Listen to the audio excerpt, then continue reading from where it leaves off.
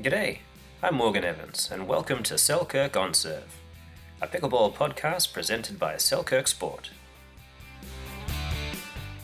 Welcome back, listeners.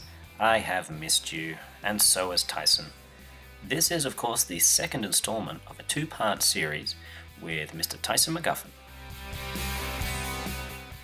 Now, so you're going to be defending the national championships at Indian Wells Tennis Garden. It's the host venue for the 2018 National Champs, November 3rd to 11th. Did you ever imagine that such an iconic venue would be hosting the Pickleball National Champs?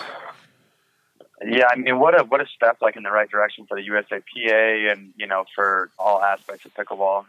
I've only been to Indian Wells Tennis Garden one time. That was my senior year. My graduation present from my parents were they got me tickets to Indian Wells. So, I haven't been back since 2008. But I mean, what a cool thing for the sport. I'm sure all the players are super excited. And I think the venue itself is going to kill it. So there hasn't been any sort of venue like this in the history of pickleball with playing tournaments or any of that. So it's definitely a huge step in the right direction.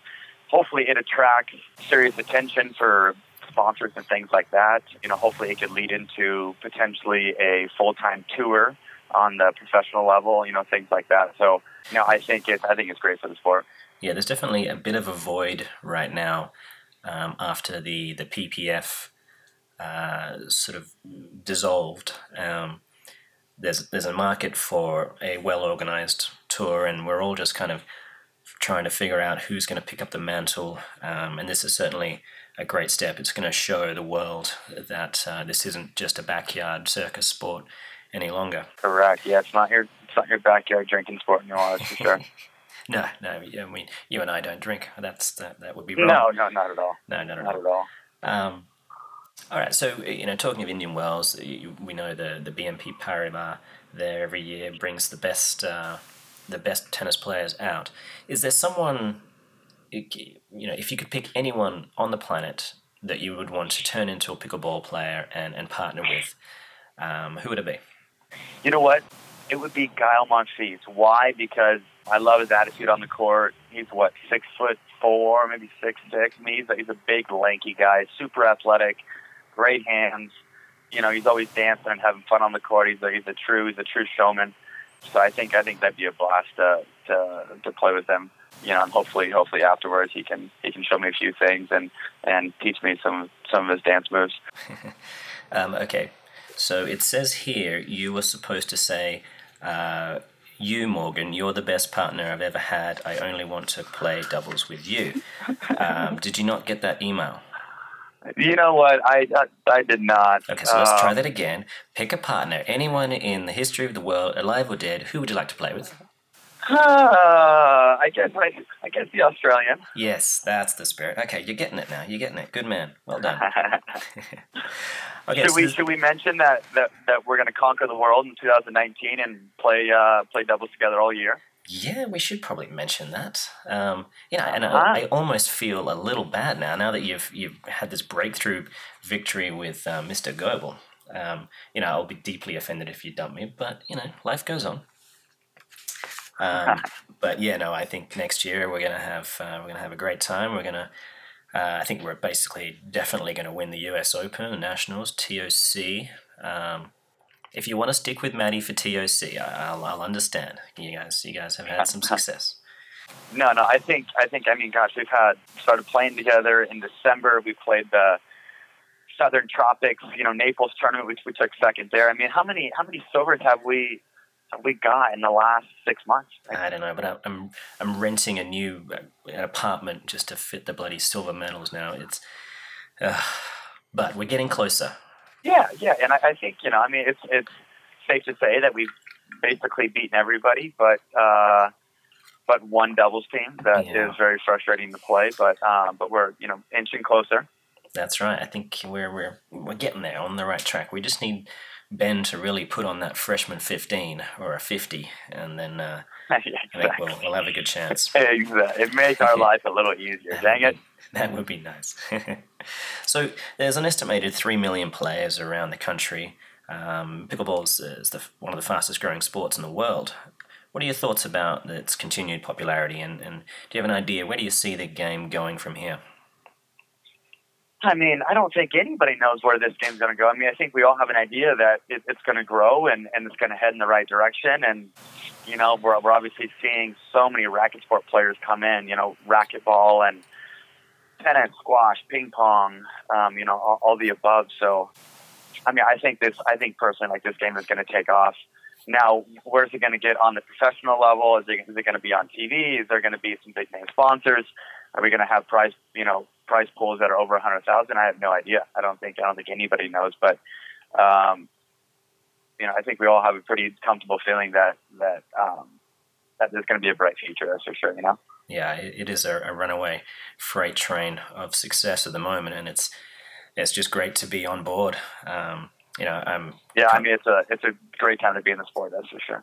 I can't imagine if I was just starting now and I had to come and play against people such as yourself with no experience. I think I would probably think there was no chance for me to get past the first round, let alone win something with the kind of levels that are coming through now. But luckily, I started about 3 or 4 years ago, so got a little jump start. At the right time. Yeah, I got one win over Mr. McGuffin. That's it's going to be my claim to fame. And Mr. Johns. Yes. When he was like 11 years old. You literally blew me off the court in Kelowna. I mean, it was, let's just say it was Slap City on your end. Yeah, no, and I think we can agree that was probably, you know, that was when you jumped the shark, the best you'd ever played, and it just blew you off the court. I mean, God, it felt good. And Flat City, meaning you were just painting lines and blowing me off the court and saying, there was nothing I could do. Look, I remember the day, and I thought, this is it. This is when I'm going to hang up the paddle. I think I then lost to Kyle Yates in the final, and but I remember that McGuffin boy. He's going places. All right, so you've travelled all over the country playing pickleball. Can you share with us a favourite story that had a lasting impression on you? So let's go the U.S. Open, stadium court. You know, I'm playing in the finals against singles. I have you in my corner. Music's rocking. You know, it's that whole stadium court is, I mean, it's awesome. You know, I mean, you have seating around you. You have box seating. You have the VIP area. They're playing music. People are drinking and having fun. I remember I was up, 11-5. I think I was up 6-2 in game 2. All of a sudden, my level dropped a little bit, and Kyle ended up winning that second game. Mm-hmm. And I remember, you know, I was sitting in my little box, and you were right there, and I was not gonna lie, you know, I hadn't lost to Kyle since 2016, since like my first 6 months in of playing. I think I've won like the last 15 or 16 battles, something like that.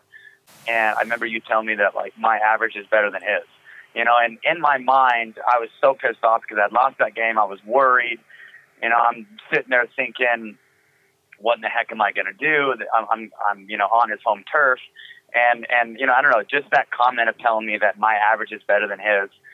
I went from tunnel vision to peripheral, and I was just really able to like grasp the moment. And then I remember, you know, that third game I got up 4-0, maybe 5-1, and then it gave me like this whole new wave of confidence. And so I think that was huge, you know, just that little comment and being able to win my second major, giving me some more confidence and things like that. But it was funny how just a little comment that mentioned that, you know, my average is better than his, you know, because when you're in the moment, you have no idea what's going on, you know. And I've said this plenty of times, but you know, being able to have like a fresh set of eyes looking in, and you know, being able to give me some real stuff like under pressure, and you know, things like that. I mean, it makes such a big difference. So I think that was pretty big for me. You know, being on that stage, being in that setting, you know, being on his home turf, and then being able to win that third game and get my second major. Yeah, that's a monumental one. I think it is a very tough tournament to win, given the normal levels of heat and humidity, and you're totally playing against a guy who lives and breathes it. I can't imagine how tough it is. Well, I could imagine. I used to try my luck in the singles game, and it was the thrills of victory versus the agonies of defeat. For me, the equation didn't fill didn't fill me with joy for as long as I would like. I'll give it a go again at some point. But you're absolutely right. I think when you're out there and you've got some real emotional investment in the outcome of the game, it's hard to really see. Sometimes the little things that are going to help you, that are going to find that pathway to victory. So, a fresh set of eyes that has a bit more of an objective look of it can make all the difference. And look, it's true. When you play at 80%, sometimes that's your best pickleball. When you try and redline, which was what was happening quite a lot until we made a few adjustments in your game. It's difficult to be painting lines. The way I was trying to play singles is not the way I teach to play singles. we'll put it that Very way. much so. High risk, high reward. Now, Mr. Tyson, there's a lot of intermediate and advanced players listening. You are I think, arguably one of the best coaches out there, as well as players. What advice can you give them for rapid improvement on the court? Intermediate players? Intermediate and advanced. There's, just assume there is literally millions of people listening. Yeah.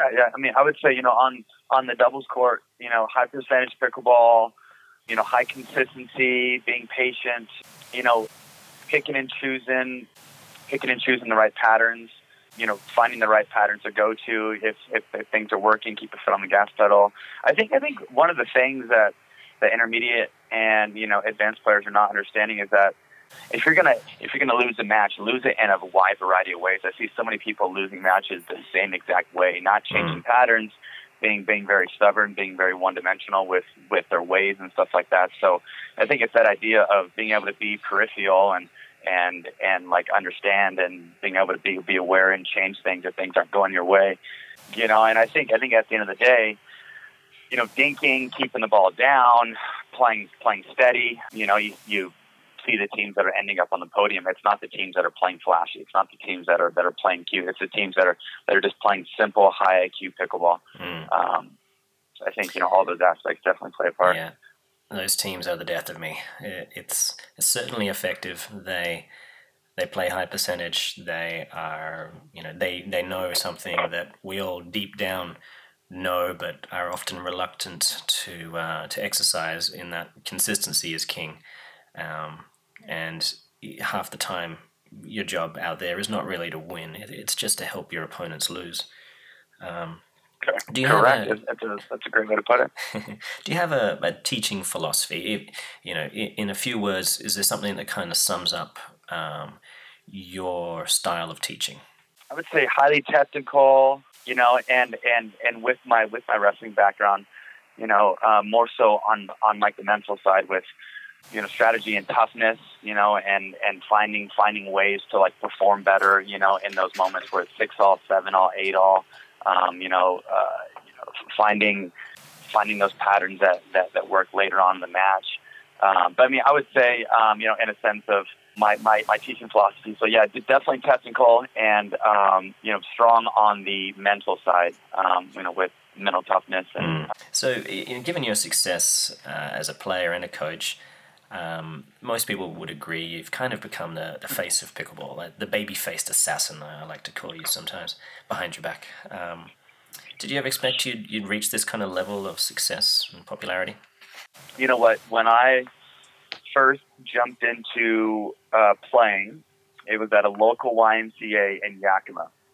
Everybody there was about 85 plus. I had no idea what I was getting myself into. I absolutely hated the sport right away. I didn't like the name. I was surrounded by a group that was a little bit older, so I had no idea young people were even playing. So it's just so funny how things pan out, No, I didn't think I would ever be on this level, and in all the years that I played tennis, I never had a sponsorship. I was never really good enough to, get to those medal rounds to win any money or any of that. So I mean, honestly, it's been such a fun journey, and it's, made me humble, and it's changed my life. And It's been such a blessing for my family, and I mean, just like the amount of people that I've met, the relationships, and I mean, I think the big thing too is like the close family-oriented community that like you surround yourself around. It's just awesome, it betters your life, and so happy to be where I'm at now. I'm so happy to be sponsored by Selkirk Sports. I love, Rob and Mike Barnes and what those guys do at Selkirk, and what nice of a family they have, and everything. We're certainly the lucky few. Yeah, it's been a dream come true, and like what I said, previously, I just wish my dad was here to kind of witness all this, because I mean, it's just I still wake up and there's no way in heck that like this could be happening to my life, so it's changed things around, and I mean honestly, it's made my life so much happier, and that's fantastic. So it's been awesome. Wind forward 30, 40 years, and it's another tough question coming, so be ready. How do you want the game to remember you? Yeah, tough question. I want the game to remember me as, a true pickleball ambassador who was feisty and tough, and had good sportsmanship on the court. Somebody who changed the face of the game, with coaching and with playing. And I guess just one of the key players on the pro circuit early on, once pickleball kind of got established on the professional level. So it might be a little early to start thinking Hall of Fame, but I foresee it. I can take that. Well, thanks so much, mate. Our guest today has been Tyson McGuffin. He's the US Open and National Pickleball Champion. Ty, you got out of bed relatively early for me, and you shared your insights and some insider information. It's been an honor and a privilege, mate, as always. Thank you so much for being on Selkirk On Serve. Hey, thank you.